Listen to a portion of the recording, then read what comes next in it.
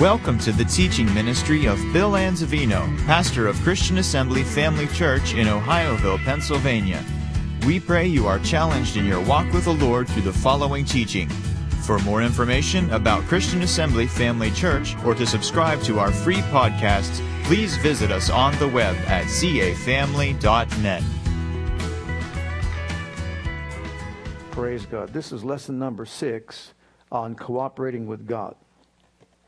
We have emphasized the need for everyone to cooperate with God.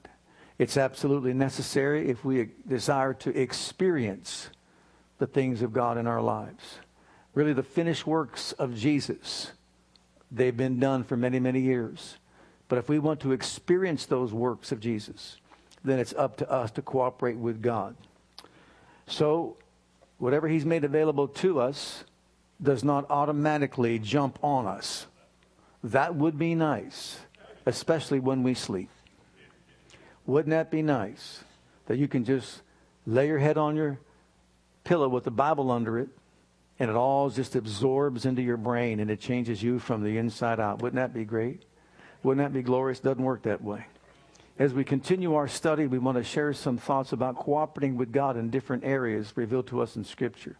Number 1 being the Great Commission, to show us how important it is to cooperate with God. In Mark's Gospel, chapter 16, the Great Commission, He told His disciples, "Go into all the world, preach the gospel to every creature. He that believeth and is baptized shall be saved. He that believeth not shall be damned. And these signs shall follow them that believe. In my name shall they cast out devils. They shall speak with new tongues. They shall take up serpents. If they drink any deadly thing, it will not hurt them. They shall lay hands on the sick, and they shall recover." So then after the Lord had spoken unto them, He was received up into heaven and sat on the right hand of God. And they went forth and preached everywhere, the Lord working with them and confirming the word with signs following. So here, number 1, we see that He gave the Great Commission, and He told them to go forth and preach the gospel. So cooperating with God is preaching the gospel, whether it's from the pulpit here, or in the place of work, or in a store, walking on the street, wherever we might be. We cooperate with God by presenting the gospel to people. See, God can't do His part to save them until someone preaches to them the gospel. And how shall they hear unless someone's been sent to tell them the gospel? So it's important that we recognize that God wants to use us all as ambassadors to proclaim the gospel to every person, that we possibly can. But notice this, God gives people an opportunity to cooperate with Him. Those that cooperate, we see here, will be saved. Those that believe the gospel cooperate with Him. But those that don't believe the gospel, they're not cooperating with Him, and so they won't be saved. The reason why you got saved is because you cooperated with Him and believed the gospel. And thank God you're saved. Then they went and preached everywhere, as the Scripture said. And when they did, what did God do? He confirmed the word with signs following. He can't confirm it if we don't preach it. To confirm means to establish it as being true. And so they obeyed Him, cooperated with Him, proclaimed Jesus everywhere they went. And we see signs and wonders and miracles taking place as God did His part to touch the lives of the people that they ministered to. So it's important that we cooperate with Him by preaching the gospel. So if we want our children saved, they need to hear the gospel. If we want our family members saved, they have got to hear the gospel. Praise God. Number 2, we see here also, when it comes to the promises of God, we need to cooperate with Him for those promises to be realized in our lives. If we want to experience the promises of God, once again, they don't just happen. It's not automatic. It takes cooperation. Look at 2 Corinthians chapter 1, verse 20. "For all the promises of God in Him are yea, and in Him amen, unto the glory of God by us." Can you pull up the NIV on that? The NIV? If you can find that quickly. If not, the NIV, which is in your notes there, the NIV says the amen is spoken by us. The amen is spoken by us. We're getting there. 2 Corinthians chapter 1, verse 20, the NIV. All the promises of God in him are yea. And the amen is spoken by, look, no matter what or how many promises God has made, they are yes. What are the promises? Yes, in Christ. And so through him, the amen is spoken by us to the glory of God. Who speaks the amen? We do. Who makes the promises? God does. So cooperating with him, first of all, involves what? Finding out what the promise is. Jesus said in John 8:31 and 32, continue in my word, you're my disciple indeed. You will know the truth, and the truth will make you free. If we don't know the truth, then we won't know the promises of God. We need to do our part to study, to show ourselves to be approved unto God, a workman that needs not to be ashamed, rightly dividing the word of truth. It's up to us to find out what the promise is. Look at Acts chapter 1, verses 4 and 5. It's up to us to get into our Bibles and find out what the Scriptures teach. And being assembled together with them, commanded them that they should not depart from Jerusalem, but wait for the what? Wait for the promise of the Father, which saith he, you have heard of me. For John truly baptized with water, but you shall be baptized with the Holy Ghost not many days hence. So we need to study the Scriptures to find out what the promises of God are. And there are many promises made to us in the Bible. But if we don't research, if we don't find them, then we're not cooperating with God. But if we cooperate with him by finding out what the promise is, and then secondly, we got to do our part by faith to receive the promise. Look at Acts chapter 19. It's up to us to use our faith to receive the promise. Once again, just because we found it doesn't mean it's automatically manifested in our lives. We cooperate with God as these people did. It came to pass that while Apollos was at Corinth, Paul, having passed through the upper coast, came to Ephesus, and finding certain disciples, he said to them, have you received? He didn't say, did God give you? Have you received the Holy Ghost? Have you received the Holy Ghost since you believed? Notice this. He thought they were believers. And says, have you received the Holy Ghost? Which means it's a twofold work of the Spirit. When you're saved, you got the Holy Spirit in the new birth. Here, you can be filled with the Holy Ghost or baptized in the Holy Spirit. But have you received him since you believe? And they said to him, we have not so much as heard whether there be any Holy Ghost. What an answer. What's that? Who's that?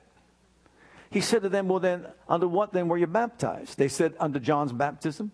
Then said Paul, John verily baptized with the baptism of repentance, saying, unto the people that they should believe on him which should come after him, that is, on Christ Jesus. When they heard this, they were baptized in the name of the Lord Jesus. And when Paul laid his hands upon them, the Holy Ghost came on them, and they spake with tongues and prophesied. So here we see that they would have never received salvation. They would have never received the Holy Ghost until they found out what the promise is. Aren't you glad that God made a promise to give us eternal life? Amen. And then aren't you glad that he, even beyond that, says, I want you filled with the Holy Ghost, the promise of the Spirit? And so they received the Holy Ghost. They spoke with other tongues. They had an encounter with God that took them beyond just being saved to a place where they encountered the supernatural power of God that equipped them for spiritual service. And every single one of us can receive the Holy Ghost and power, as Acts 1:8 says, pray in the Holy Ghost, and then also in Ephesians 5, we can be being filled with the Holy Ghost.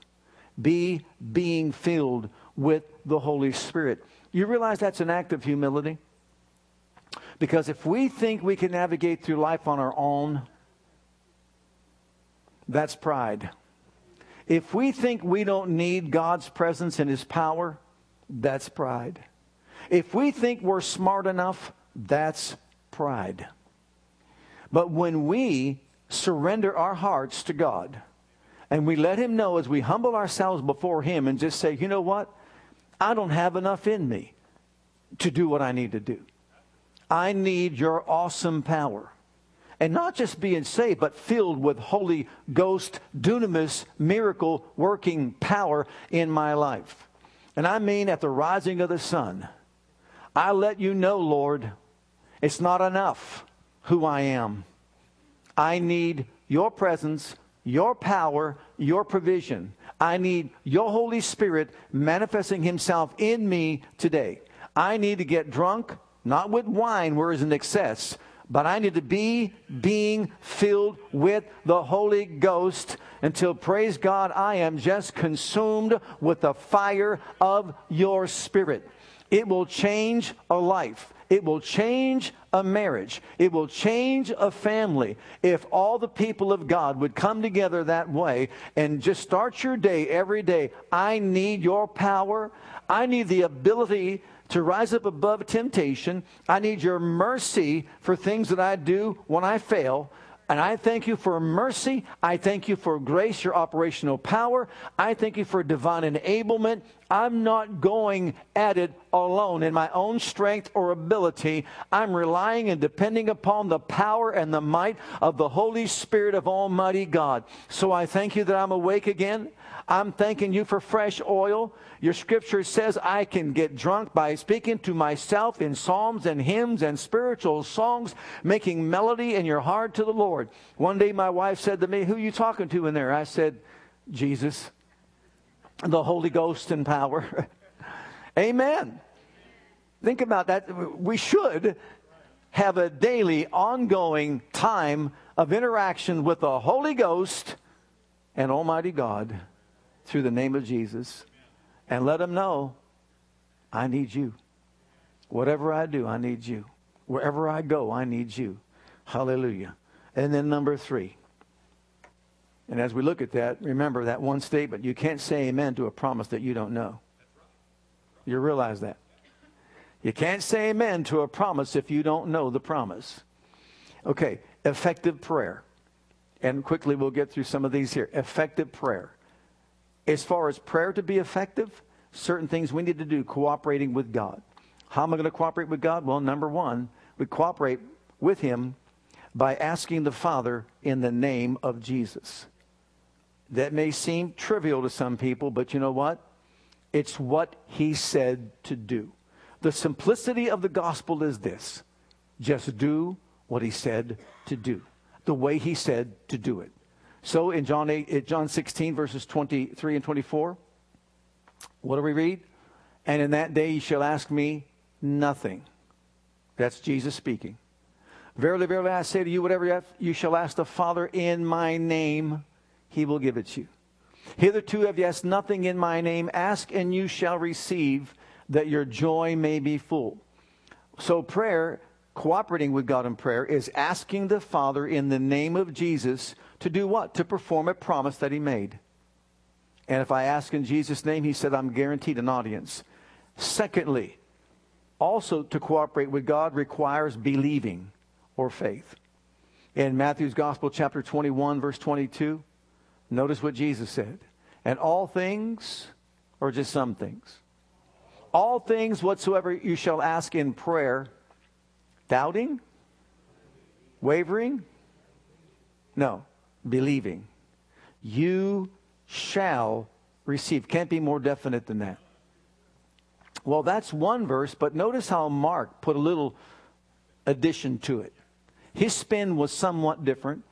Notice verse 24, chapter 11, Mark 11, 24. He says, therefore, what things soever you desire when you pray. Now he tells you what to believe.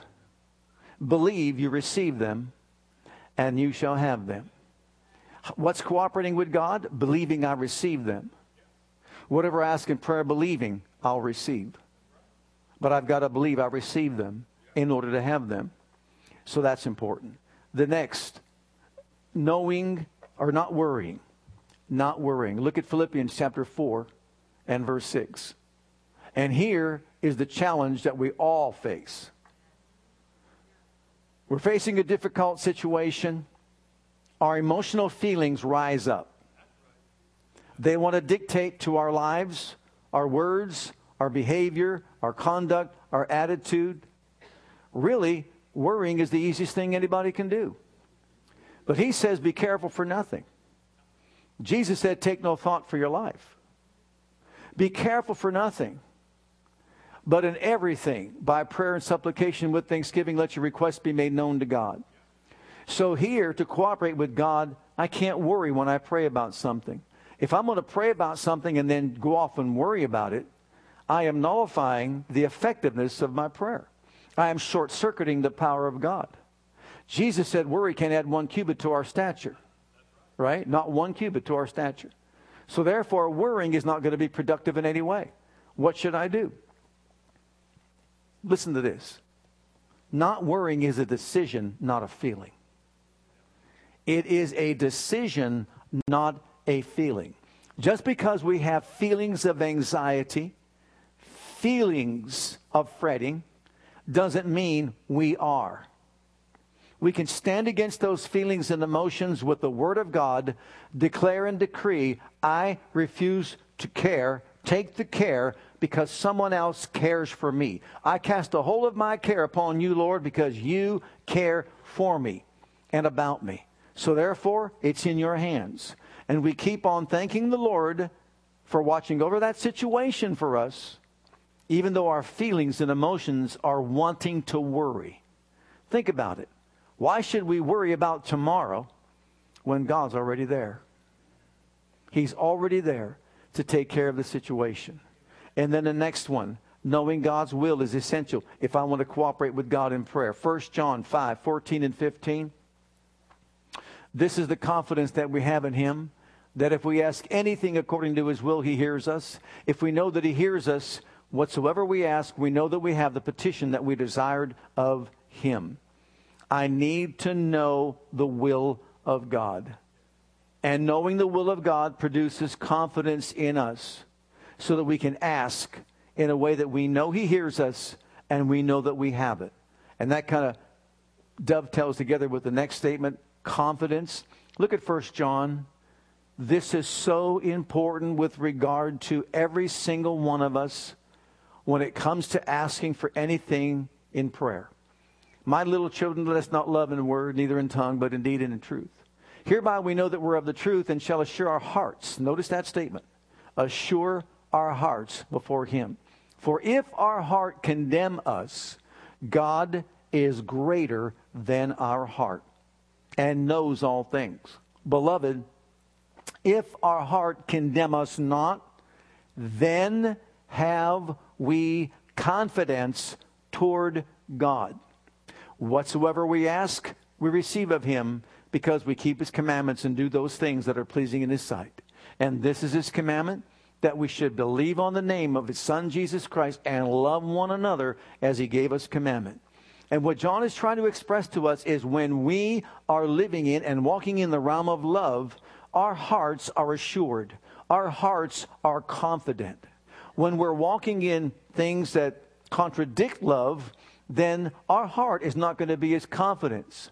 It's not going to be as assured. And we can have a heart that doesn't really receive from God.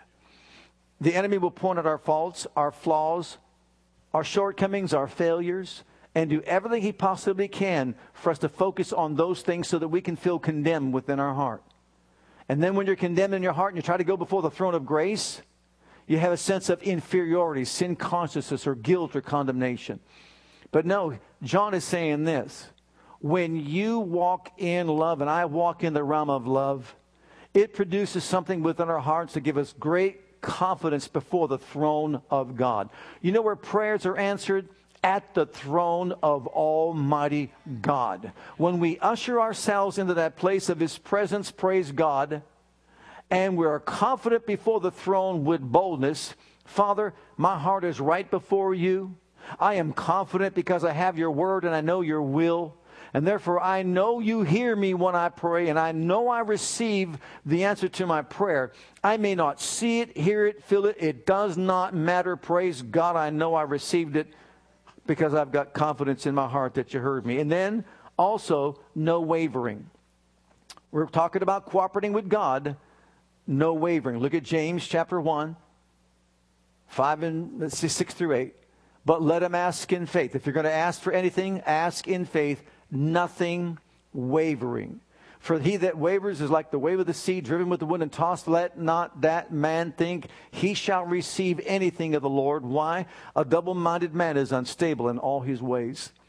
So when we're cooperating with God in prayer, all these are components that are key to our experiencing the answers to our prayers.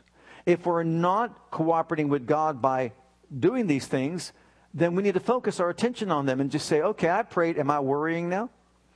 Catch yourself. Ask the Holy Spirit to put a guard around you, especially around our lips.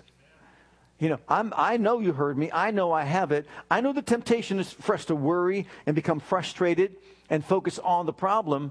But you know what? We need to learn to focus on the problem solver and look to Him to honor His word. And whatever His promise is, we know that He is at work, watching over it, making it good on our behalf. Next, when it comes to healing, and when it comes to forgiveness, and how essential is this? We must cooperate with God by doing what He said. Anybody appreciate the fact that you're forgiven? I thank God we've been forgiven. It's a wonderful feeling to be forgiven. And even though we don't go by feelings or emotions, I'll tell you what, nothing could be better on the inside than to know that you've got a sin-free spirit, washed in the blood of the Lamb, paid in full your sin debt. You are His masterpiece, praise God. That's who we are. But you know as well as I do, being in this physical body of ours, we can still be tempted to do what? Not forgive people that wrong us. If you recall the words of Peter, then you're going to have to increase my faith if you want me to forgive someone 490 times a day. And Jesus said if you had faith, you'd say the right thing. But anyhow, walking in the light, and this is essential, walking in the light. Look at the scripture here, 1 John chapter 1, verse 7.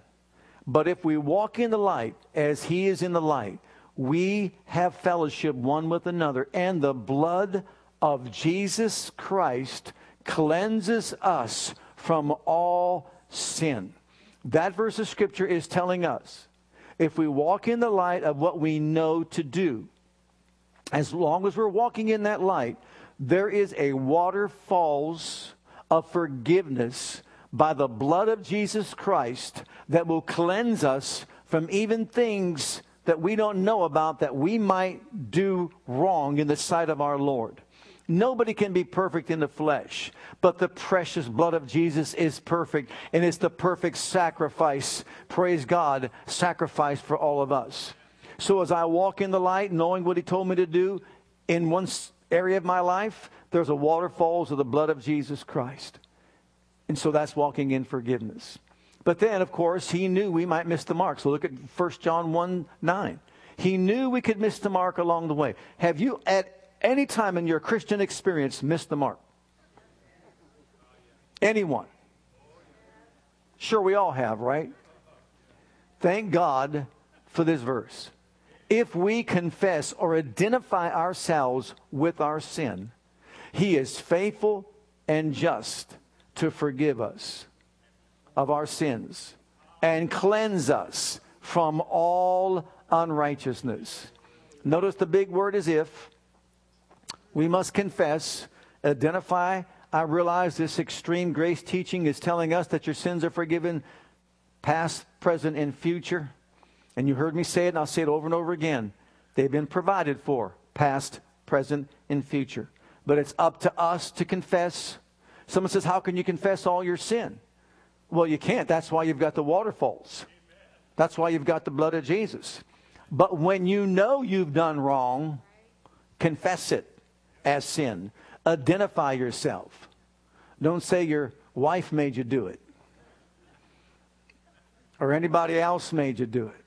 Take responsibility. I shouldn't have said that. That was a bad attitude, Lord. Forgive me for that.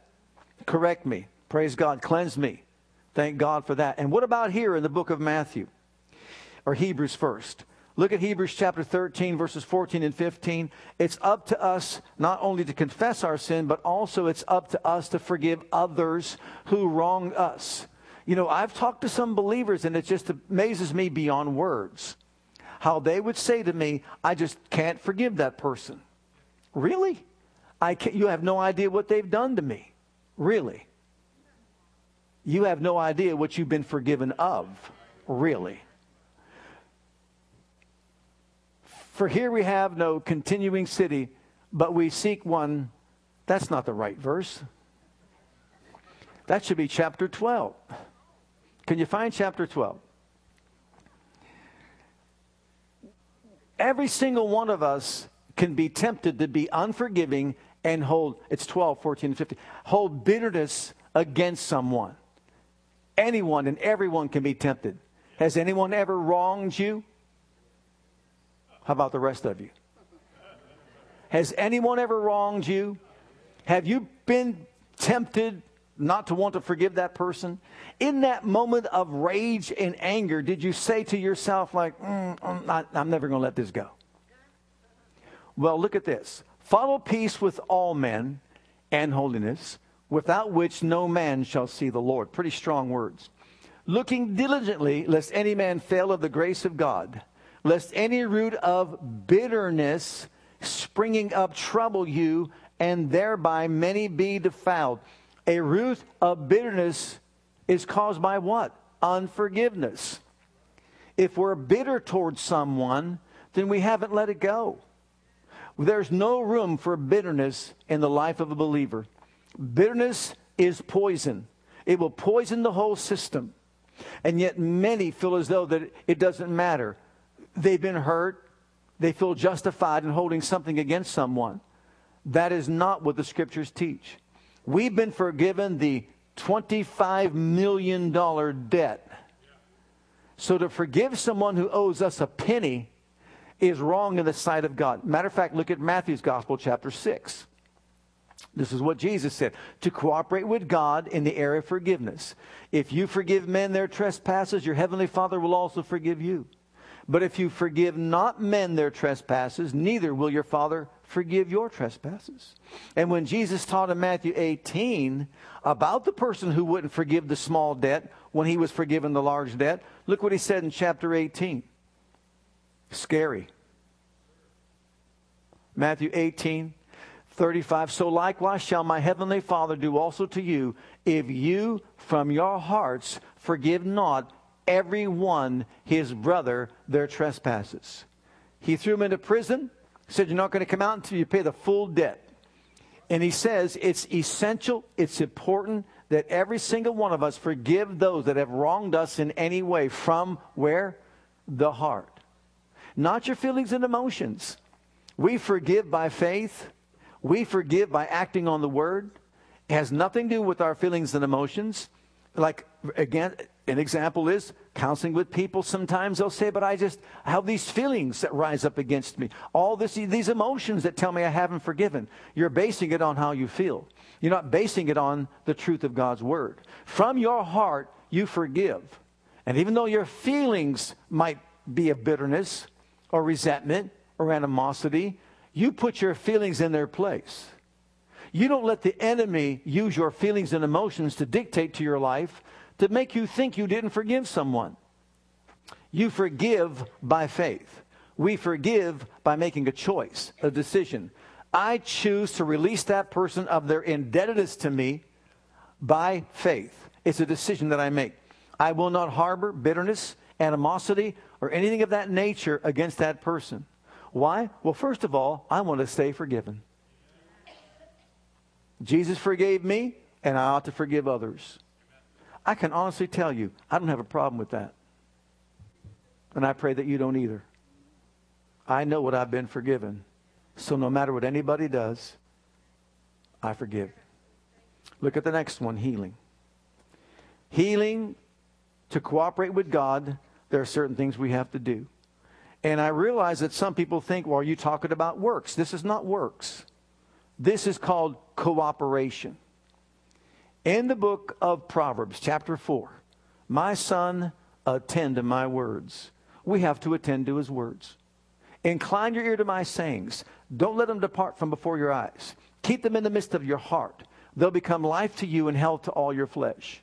Notice how we cooperate. We attend by listening to, thinking about, and believing in the Word of God.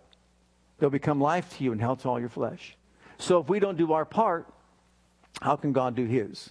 And then understanding the power of the name of Jesus.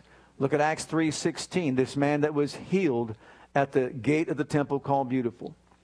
And his name, through faith in his name, has made this man strong. What made him strong? His name, through faith in his name, whom you see and know. Yea, the faith which is by him has given him this perfect soundness in the presence of you all. Notice that entire verse is talking about the power of the name of Jesus and having faith in the power of that name. It's his name that made him strong. It's faith in his name that made him strong. We must maximize the name of Jesus and its power and minimize the power of the sickness or the disease. And I know it's a struggle. I know it's a challenge, especially when we have feelings of pain, etc., etc.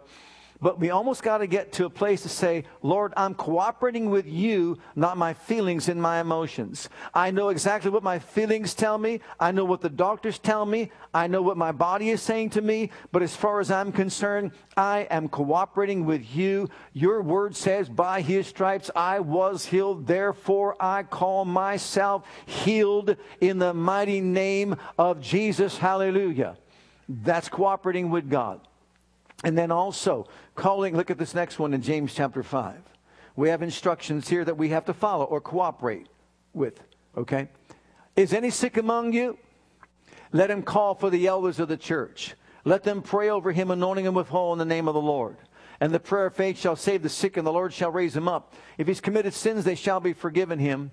Confess your faults one to another. Pray for one another that you may be healed. For the effectual, fervent, heartfelt, continued prayer of a righteous man makes tremendous power available. Dynamic in its working is the amplified version of that verse. So we're supposed to do what? Cooperate by calling church elders, pray the prayer of faith, praise God, and also confess our faults. And if we'll do our part, God has promised to do his part. Can I ask you a simple question? Who do you think is more capable of failure? Us doing our part or God doing his part? Pretty easy answer, isn't it? Absolutely. Look at the next one. Overcoming temptation. We're talking about cooperating with God. When we are tempted to do things that go against the will of God. Cooperating with God involves resisting the devil, no question. Too many verses there in Matthew chapter 4. But you know the first 12 verses of the chapter? Jesus was taken up by the Spirit into the wilderness to be what? Tempted of the devil. So when temptation came his way, how did he overcome the temptation? It is written. It is written. It is written. Why am I saying that? Think about it. When you're tempted to do the wrong thing, how many times do you stand there and say, it is written? How many times do you rise up with a verse of Scripture and say, it is written? To speak to the situation, to speak to the temptation, to speak to the feelings or the emotion, to speak to whatever it is that's trying to get us to do the wrong thing. Someone speaks to us and tries to tell us to do the wrong thing. It is written. Your flesh wants to do the wrong thing. My flesh wants to do the wrong thing. It is written. Every time I go for that third piece of pizza, I say, it is written. Man does not live by bread alone, so stop and have a Coke. We must declare, it is written, it is written, it is written. Can you say that with me? It is written. Hallelujah. That's how we overcome temptation. It is written. One statement, it is written, a verse for every part of man's being, spirit, soul, and body. That's why there were three. Body, the food. The soul, to misinterpret Scripture, misrepresent Scripture. Hey, if you fall off the temple, it won't matter because he'll pick you. The angels will pick you up. He messed with his mind, but Jesus said it's written. And then, of course, spiritually speaking, he wanted him to bow down and worship. He said, no, it's written. It's written. There's power in words. And when we speak the word of God, death and life are in the power of this tongue. And when we say, praise God, it is written, you have no power over me, I'll tell you what, it goes a long way. And then also, how about this one? Yielding to righteousness. Yielding to righteousness. Once again, I take us back to this excessive kind of faith teaching. And let us all know, I'll be honest with you, it's not of God. Look in Romans chapter 6. Look at what it says. He's speaking to believers that are born again and spirit-filled. Likewise, reckon you also yourselves to be dead indeed to sin, but alive unto God through Jesus Christ our Lord. Don't you let sin, therefore sin, reign in your mortal body, that you should obey it in the lust thereof. Neither yield ye your members as instruments of unrighteousness unto sin, but yield yourselves unto God as those that are alive from the dead, and your members as instruments of righteousness unto God. For sin shall not have dominion over you, for you're not under the law, but under grace. And what that means is grace is sufficient for us to rise up above the temptation, but it's up to us to yield to righteousness and not yield to unrighteousness. Sin has no dominion over any of us. We need to tell ourselves that, remind ourselves of that, instead of falling victim to it by thinking, well, there's nothing I can do about who I am, nothing I can do about the way I am. Some have said, hey, I get angry because I'm Italian. That's how they believe just because you're Italian, you got to have an anger problem. Well, I don't believe that's true. Because you know what? You had a blood transfusion. And now you belong to God. And now you're a new creation. And now you're an heir of God. And now you're a joint heir with Jesus. And now you're made more than a conqueror. And your feelings and emotions have no authority or dominion over you or over me. Praise God. If we buy the lie and believe that there's nothing we can do about our emotions, about anger and that sort of thing, then guess what? We'll be victimized by them. And we'll yield to them. But praise God, we do not have to yield to it if we choose not to. Sin has no dominion over us. We can yield to righteousness and holiness and truth. Okay, next one. Counting it all joy. I love this one. Count it all joy. Look at James chapter 1, verses 2 through 4. My brethren, count it all joy. Give a command of joy when you fall into diverse what? Temptations. But notice this. You do it with knowledge. Not without knowledge. I'm tempted to do this. And don't ever forget this. When there's temptation and not the opportunity, you're good.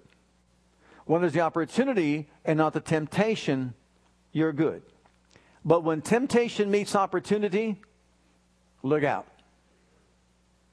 We need to use our faith. He says, count it all joy when you fall into these diverse temptations, trials of your faith. Knowing this, the trying of your faith works patience. Let patience have her perfect work, that you may be perfect and entire, wanting nothing. This is a way to develop power to rise up above temptation. So he's saying, count it joy, because your feelings and emotions certainly don't want to be joyful. But you command it to be joyful. And if you do that, the joy of the Lord becomes your strength, and you rise up above the temptation and you overcome it. So we're cooperating with God by counting it all joy. And then look at this one. Finding the way of escape. Seek and ye shall find. Look at 1 Corinthians chapter 10, verse 13. There is no temptation taken you, but such as is common to man. But God is faithful. Hallelujah. Who will not allow you to be tempted above you are able, but will with the temptation also make a way of escape, that you may be able to bear it. There is a way of escape. We should tell ourselves that. Lord, you made a provision for me, a way of escape out of temptation. You're tempted to do this, or you're tempted to do that. But you know, there's a way of escape. I'm looking to you to provide that way for me. I know you're going to show me that way, and I'm going to take that way. There's a way that seems right to a man, but the end of that road is the way of death. There's a way that God has for us that's higher than the ways of man. You take the higher road, you walk the higher place, and amen, you please God. And you know what? Every time we act on the word like this, we're changed by it. This is what being changed from glory to glory is all about. that we don't let anger control our lives, that we don't be overcome by temptation. Can you imagine the Apostle Paul, how he was tempted to quit along the way? I believe many pastors have left their churches because they were tempted to quit because the going got tough. What area of life isn't tough? Think about it. No matter who we are, we're going to have challenges along the way. Jesus said there'll be storms that come to every single one of us. And so it's up to us to make a decision. I'm honoring God in my life, with my choices, with my decisions.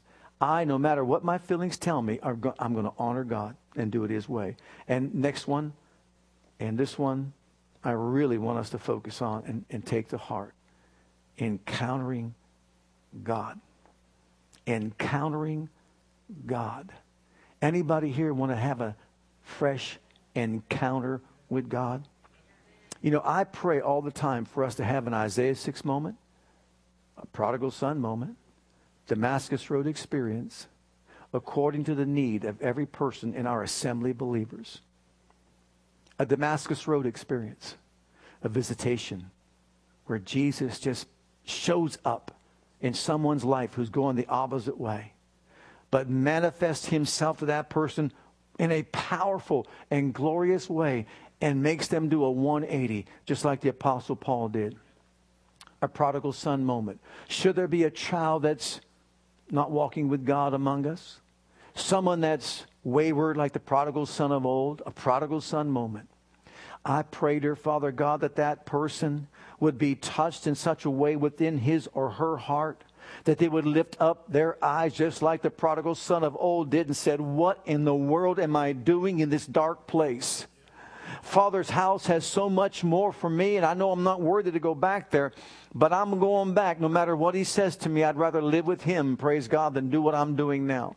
Yes, it took them a lot to get to that place, but they had an encounter with God. That person had an encounter with God. It took them to get to the lowest place to finally get up and go back to Father's house. And of course, he was welcomed with wide open arms by the Father. A prodigal son moment. What about an Isaiah 6 moment? Isaiah saw the Lord high and lifted up and full of glory. Oh, that's my longing desire. You want an encounter? We want an encounter high and lifted up, full of glory. His train fills the temple. My eyes are heaven-bound, heavenward. I'm looking at you, Father, high, lifted up, full of glory. I'm not satisfied with where I'm at. I want to rise up to the higher places in you and with you. I want to see a greater manifestation of your glory in my life. I want your spirit of glory to rest upon me. I want kabod written on me, not Ichabod, but kabod, the glory of God, resting on me like a cloak, praise God, every day of my life, so I can be so consumed with your presence and your power and your fire. Everywhere I go, people will know I've been in your divine presence. I pray that for us, this assembly of believers, every day, to be filled with this presence of God, this fullness of God, encountering Him. Well, how do I cooperate with God to experience that encounter? Isaiah 40, number 1, waiting on God, waiting on Him. Look at verse 31. But they that wait on the Lord shall renew their strength. And remember this, there's no substitute for this. They will mount up with wings as eagles, run and not be weary, and walk and not faint. There's going to be an exchange that takes place. And that's only going to take place when we wait on the Lord. Waiting means to seek by worship, by prayer, by the study of the Word. I'm waiting on you. I'm just waiting in your presence, Lord. I'm going to stand right here. I'm going to worship you, bless you for a while, read your Word for a while. I'm just going to talk to you. Praise God until maybe you get weary of me talking. I don't know, whatever it might be. I just want to encounter you. I'm going to put myself in my little cubicle somewhere. It might be in my car driving down the highway. It's good to have an encounter with God on the highway. Amen. Praise God. You know you're surrounded by holy angels. His presence is right there to protect and keep you safe, and et cetera, et cetera. But to have an encounter with God, I've got to cooperate with Him. And how do I do that? Wait on Him. And then be still. Look at Psalms 46:10. Just worship Him, bless Him, stay in His presence, draw from His presence. Be still and know that I'm God. Just that first part of the verse. Be still and know that I am God. Get calm in your emotions and just wait upon me. Pray in the Holy Ghost. Study the Word and be still. I guarantee He's going to show up. And then thirdly and finally, it's also important that we make declarations of the Word. He wants to hear the Word coming out of our mouths. Look at Joshua chapter 1 and verse 8. What does it say? This book of the law shall not depart out of your mouth, but thou shalt meditate therein day and night, that thou mayest observe to do according to all that is written therein. Then you'll make your way prosperous, and then you'll have good success. So what he's saying is we must make declarations. You want to have an encounter with God? I've had some encounters with God, and I know it was based on the Word that I would speak every day. Because I'll be honest with you, I'm just as human as you are, and I don't want my relationship with God to be mechanical, just like you don't. And sometimes the devil will come along and just tell you, why do you confess the Word over and over again? What's it going to do for you? What's it going to achieve in your life? You know what? If we keep on staying with the Word and proclaiming it and declaring it, it's going to affect me personally. It's going to bring change into my life. And also, it's going to set loose, I believe, ministering angels to minister for me. Unleash the miracle-working power of God. You know, you've heard me say before, my pathway's life, there is no death. My pathway's life, and there is no death. In my pathway's life, and there is no death. And you just keep saying it over and over again. Confessing the Word. And that's what it actually means. To mutter. To utter. This book of the law shall not depart out of your what? Ear? No, mouth. I've got to say it. Greater is He that's in me than he that's in the world. Greater is He that's in me than he that's in the world. You know why I have to keep saying it over and over again? To get myself to believe it. That's why.